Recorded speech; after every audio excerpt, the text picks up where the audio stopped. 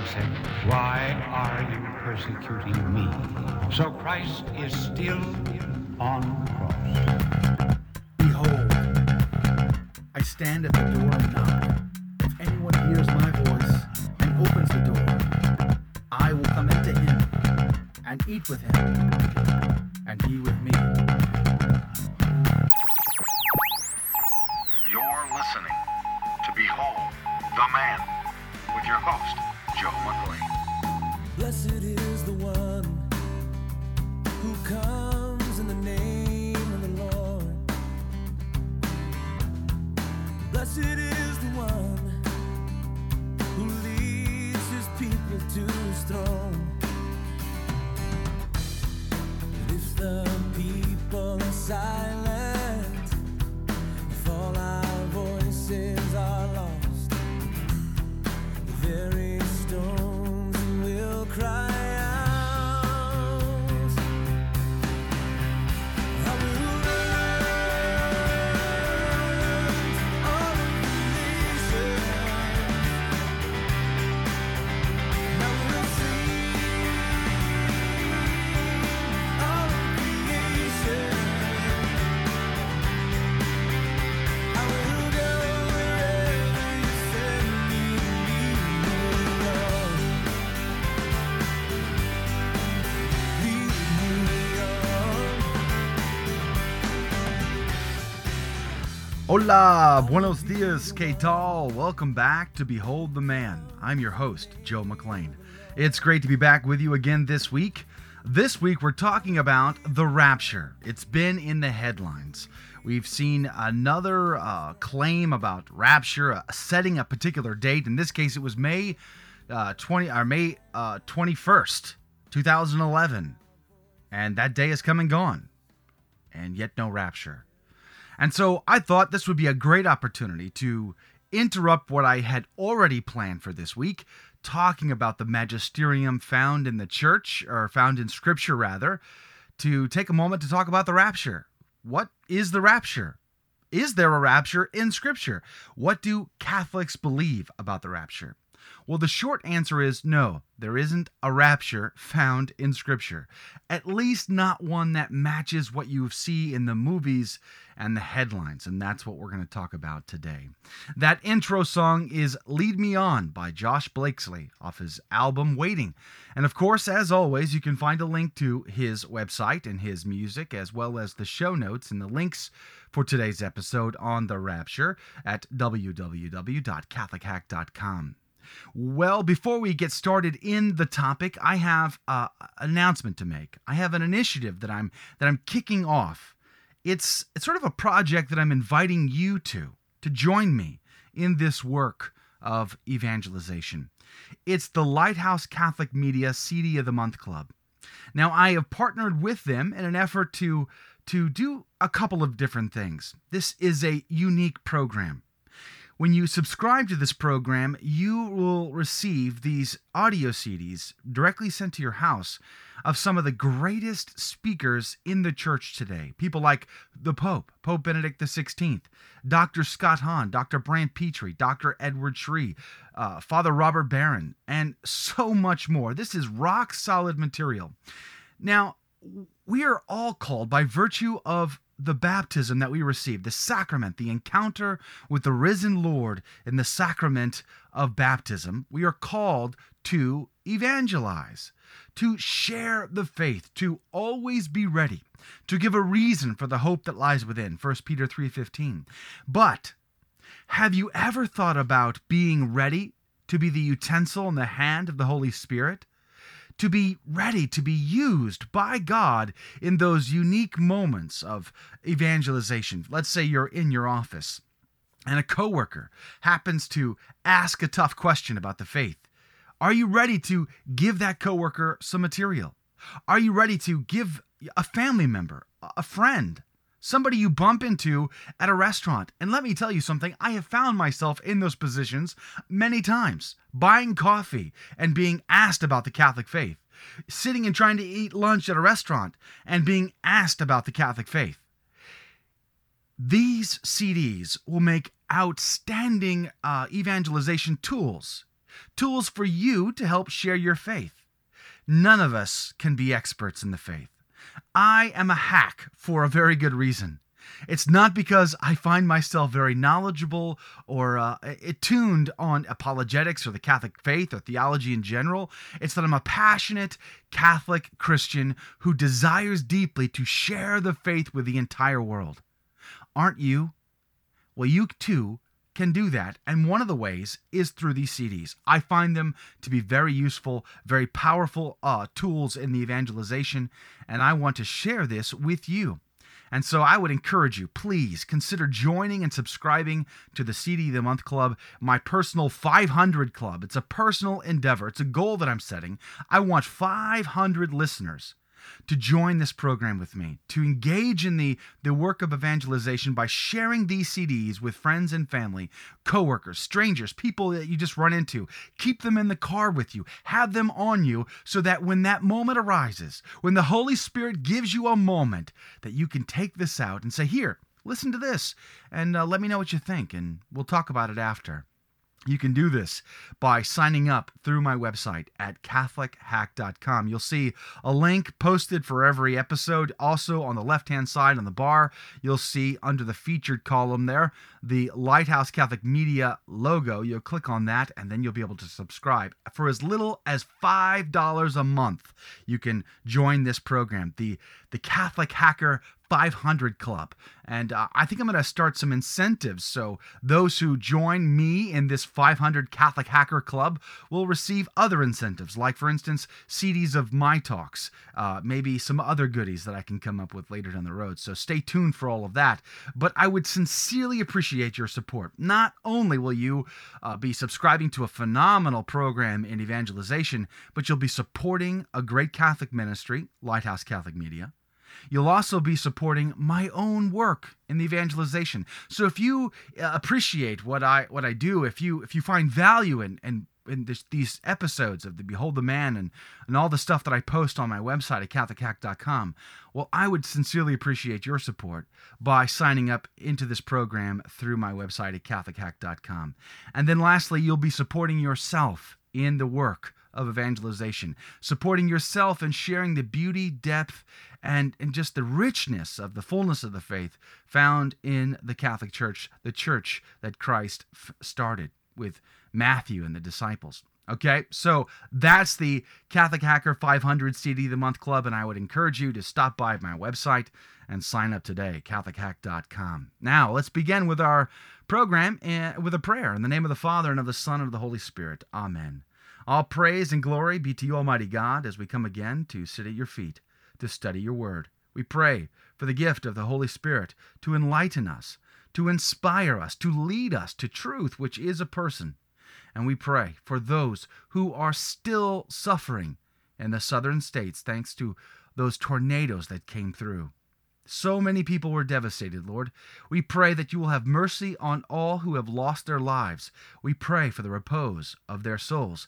We ask that you strengthen those who are coping with their losses and rebuilding and struggling.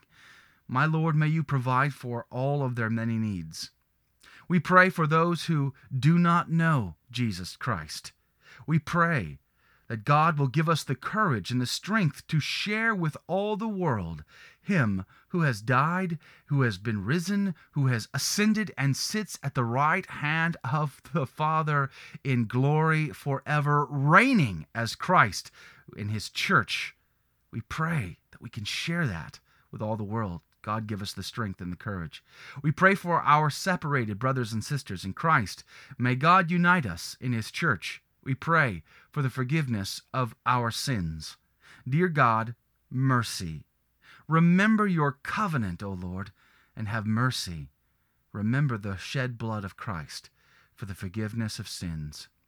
We pray for Our Lady to intercede for us. Hail Mary, full of grace, the Lord is with you.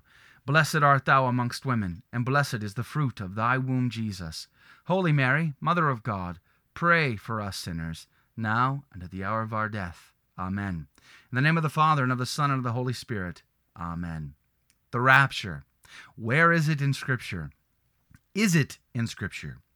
One of the most commonly quoted verses to defend the The novelty, as I will call it, of the rapture is found in 1 Thessalonians chapter 4, starting in verse 13. It says, quote, "But we would not have you ignorant, brethren, concerning those who are asleep, that you may not grieve as others do, or who have no hope. For since we believe that Jesus died and rose again, even so, through Jesus, God will bring with him those who have fallen asleep. For this we declare to you by the word of the Lord, that we who are alive, who are left until the coming of the Lord, shall not precede those who have fallen asleep. For the Lord himself will descend from heaven with a cry of command, with the archangel's call, and with the sound of the trumpet of God. And the dead in Christ will rise first. Then we who are alive, who are left, shall be caught up together with them in the clouds to meet the Lord in the air, and so we shall always be with the Lord. Therefore comfort one another with these words." Unquote. That's 1 Thessalonians chapter 4, verses 13 through 18. Now, recently, in the headline news, Harold Camping from Family Radio has, since 2002 actually, has spread the idea that the rapture will take place on May 21st, 2011. Well, of course, that day is come and gone, and the rapture didn't take place. But this is another example, and actually a long line of examples of people who thought they could predict the end of the world or the rapture, the pre-trib, post-trib. There's all kinds of flavors of thought and belief within Protestantism on what all this means. And we're going to get into some of that briefly, and I'll link to some articles with some more detailed information at CatholicHack.com. But unfortunately for Camping, he missed the mark. So the question is, does 1 Thessalonians chapter 4 indicate that there will be a rapture of believers? So the question arises, what is the rapture? Where did it come from? Is it scriptural? And what does the Catholic Church teach about this quote-unquote rapture? Well, the idea of rapture is connected with the passage in Revelation chapter 20 that speaks of Christ's 1,000-year reign. It's referred to as the millennium. We read it in Revelation chapter 20, verses 1 through 3 and 7 through 8. It says, quote, "Then I saw an angel coming down from heaven, holding in his hand the key of the bottomless pit and a great chain. And he seized the dragon, that ancient serpent, who is the devil and Satan, and bound him for 1,000 years, and threw him into the pit, and shut it, and sealed it over him, that he should deceive the nations no more, till the 1,000 years were ended. After that he must be loosed for a little while. And when the 1,000 years are ended, Satan will be loosed from his prison, and will come out to deceive the nations which are at the four corners of the earth." Unquote. So, as a result, there are basically three schools of thought about when Christ comes to reign and bring about this judgment, which the rapture is linked to, this 1,000-year reign spoken of here. So the three schools of thought are post-millennialism, amillennialism, and premillennialism. Okay, so the post-millennialism, meaning after that millennial reign, basically thinks about it this way, that the gospel is preached to all the world here and now, that most of the world will accept this gospel, and there will be some sort of golden age where peace will reign as a result, that Christ will come, a second coming, there will be a resurrection of the dead, and then judgment. But in this post-millennialism, they believe that 1,000-year reign is really a figure, okay? It's a symbol. It really means just a very long time. They don't believe it to be literal. Okay, so that's the post-millennialism. The amillennialist crowd believes that Christ is presently ruling, right here, right now, is ruling in his kingdom in heaven and through his church on earth. They don't believe in a golden age to come, where peace will reign and everybody will accept Jesus and the lion and the lamb are all going to hang out together. They don't believe that's going to happen this side of the judgment. Okay, there's no golden age. There's no time when the good are separated from the evil. They believe good and evil will exist next to one another all the way up until the end. They believe that Satan is bound okay? He is held back from his full power and might. That he is acting in the world, but he's restrained so that that gospel can be preached. And the amillennialists believe that the 1,000 years is also symbolic and not literal, but just generally means a very long time. Then there's the pre-millennialist crowd. Now, this is more of the people that you'll see in the headlines, okay? The fundamentalists and the evangelicals. They are in the pre-millennialist crowd, okay? They believe that peace will come about. There will be a golden age of peace and harmony, that the vast majority of folks will accept Christianity, right? They believe that this occurs after the second coming, which is an interesting time twist there of the chronology. They believe that Christ reigns physically on earth, not in heaven. So they believe that when Christ comes, he sets up his kingdom here on earth physically and reigns for a literal 1,000-year period. And then the judgment happens after that literal 1,000-year period. Okay? So that's the pre-millennialism crowd. So I hope that wasn't too confusing. Check out the show notes and the links to articles for a little more detail at CatholicHack.com. Now, generally speaking, all believers believe in a tribulation period, a period where there will be lots of persecution. Now, where we get into trouble is the rapture, because the rapture is believed that they'll be taken out at least at some point, either before, in the middle, or after, or even during that tribulation period. So we'll get into that here in a moment. So the rapture, as understood by modern fundamentalists and evangelicals, but mostly the pre-millennialists, okay? This is really an invention. It's a novelty of the late 1800s. Nowhere do you find the rapture theory being perpetuated as something to be believed in the first 1800 years. I mean, go back to the year, let's say 170 AD. Demonstrate for me where the Christians believed in a rapture. I can demonstrate for you where they believed in the Eucharist and confession to priests and bishops and the Pope, and I can show you the Mass in 170 AD. Can you show me the rapture in 170 AD? How about 200? How about 250? How about 300, 350, 400, 500, 600, 700, etc.? You're not going to find rapture anywhere up until the late 1800s. And basically, it was a universal belief in the all-millennialist view that Christ is now reigning in his kingdom, that his church on earth is his kingdom, as well as Christ on his throne in heaven. The gospel is being proclaimed. Satan is bound, not allowed his full fury on the world, so that that gospel can be preached. That the believers will suffer here on earth alongside the wicked all the way up until the end. That Christ will have a second coming and then judgment. Okay, so that's basically the all-millennialist view, and that was the view that's being held for the first 1,800 years, up until all of a sudden comes along John Nelson Darby, and he comes up with his dispensationalism, and he started to teach about this rapture that would happen prior to tribulation. So in his view, Christian believers will be raptured out just before the bad times start happening. Well, golly gee whiz, isn't that convenient?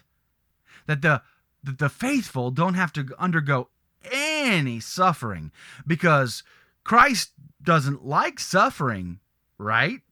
Well, there is the whole Good Friday and Passion part of our faith. You see what I'm saying? We all like Easter Sunday, but we just don't want to get there by Good Friday. You see, in the eyes of God, suffering is redemptive. If we lose track of that, then we've lost a major key part of the faith. How does God prepare us for eternity? Through purgatory, through purging us, through suffering, redemptive suffering. John Nelson Darby apparently misses that and started to teach the rapture theory. Well, this theory started to be propagated by C.I. Scofield in his Bible, the Scofield Bible. In the footnotes, he started to teach this, and people caught on, and they took it from there. So this is really a novelty of the late 1800s in England and in the United States. We see from this same period, Jehovah's Witnesses pop up. Mormons pop up, and many, many, many other Christian flavors, if you will, denominations. All of these other splinter lines started popping up all over the place during this period. I don't know what was going on during that period, but something had to be, because craziness ensued. Okay, so here's the question. Is the rapture scriptural? Well, let's take a look. Let's look at St. Luke's Gospel, chapter 17. Let's start in verse 34. Quote, I tell you, in that night there will be two in one bed. One will be taken and the other left. There will be two women grinding together. One will be taken and the other left. And they said to him, Where, Lord? And he said to them, Where the body is, there the eagles will be gathered together. Unquote. So that's St. Luke chapter 17, verses 34 through 37. Does this teach the rapture? It certainly sounds like it. One will be taken, the other left.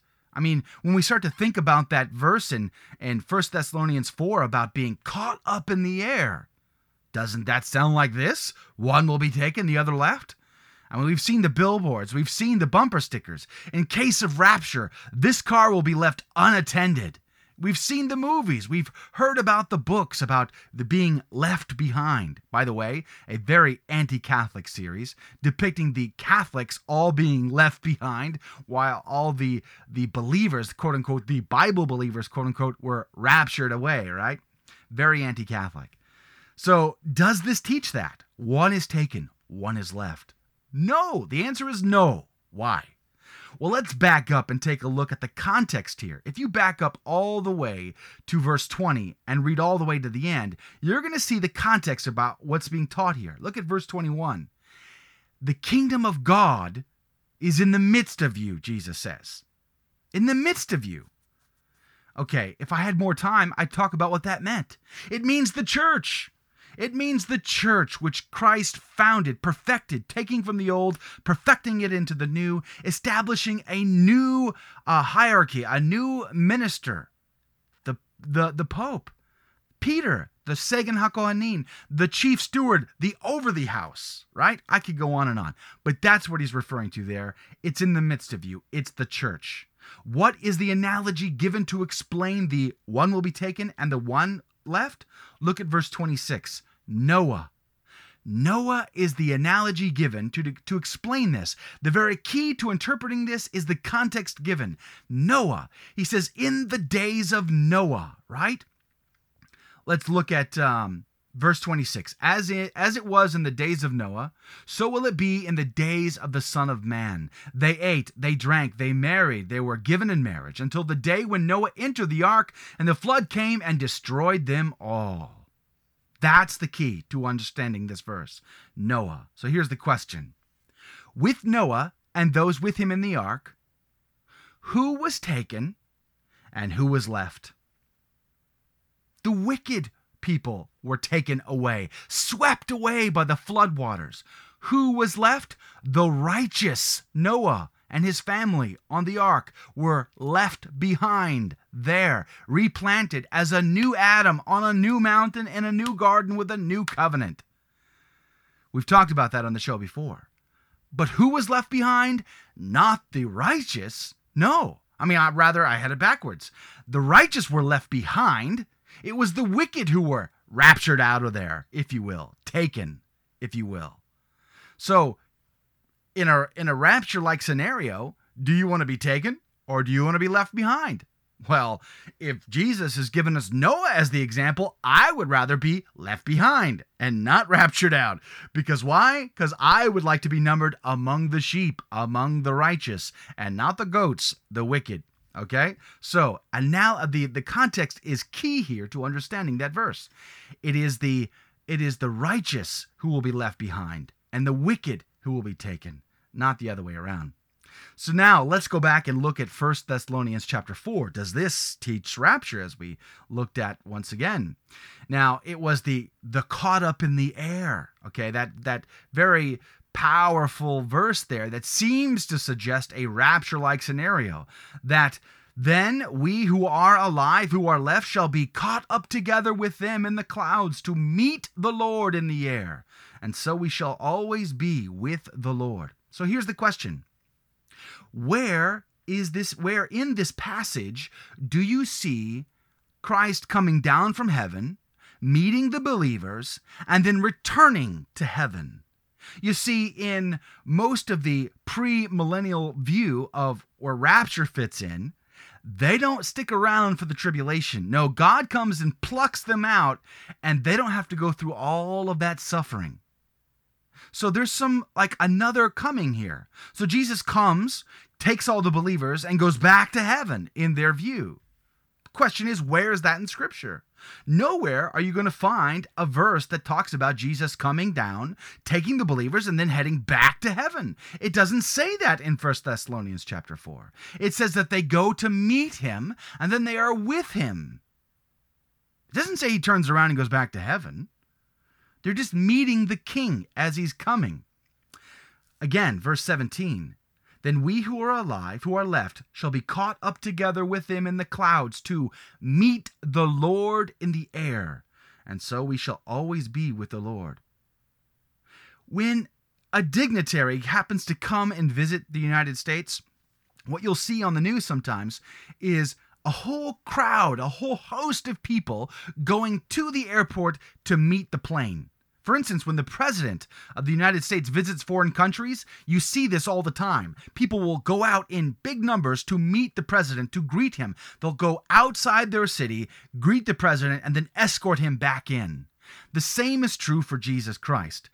At the triumphal entry of Jesus Christ, what happened? The people came outside the city. They sang Hosanna. They waved the palm branches. They laid their garments on the road, and he passed over on a donkey. We talked about this back on episode 78 and 79, how this depicts Jesus as the new wise king, better than King Solomon, riding on a donkey, triumphantly entering into Jerusalem, triumphant as a king, right? So what do the people do? They go out to meet him, and then they are with him, escorting him back. That is the image that we have in 1 Thessalonians chapter 4.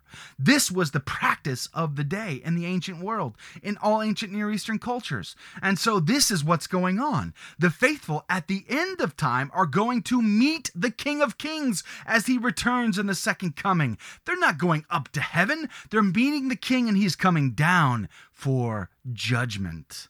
Right? That's it. So believers are more likely caught up to meet the king who is coming down. Nowhere will you find a verse that says they take them and they go back to heaven and then he comes back a third time some other time. That just doesn't happen. So that's the general nutshell of what's going on in rapture. It's just not there. It's not there like they want it to. They just read their own personal biases into the verses instead of taking the context from the verse and forming the opinion that way. Here's some other problems with the rapture. They tend to create more than one coming. You got Christ coming in his birth, the Advent. Then there's a second coming with the judgment. That's the accepted view. But in all of these other sort of splinter ideas, you have more than one other coming. You got a third, a fourth, and sometimes even multiple comings. You got a coming before tribulation, during tribulation, after tribulation, sometimes broken up in many comings. But that's contrary to Scripture. John chapter 6 in verses 52 through 54 says quite clearly, he says, 53, truly, truly, I say to you, unless you eat the flesh of the Son of Man and drink his blood, you have no life in you. Verse 54, he who eats my flesh and drinks my blood has eternal life, and I will raise him up on the last day. 1 Thessalonians 4 makes it clear. What happens? The dead rise first. Then they join them all to meet the King in the clouds. Jesus says in John chapter 6, that he will raise them up on the last day. So when is the last day? The day of judgment. There are many, many other problems like suffering and the tribulation. But let me leave you with this. Matthew chapter 24 says quite clearly, verse 36, but of that day and hour no one knows, not even the angels of heaven, nor the Son, but the Father only. Is there a rapture? No, not like you're reading the headlines. But we will see our Lord coming, and we will meet him there. But that's the day of judgment. Until next time, may God richly bless you. From the Catholic Underground. Faith Con Digital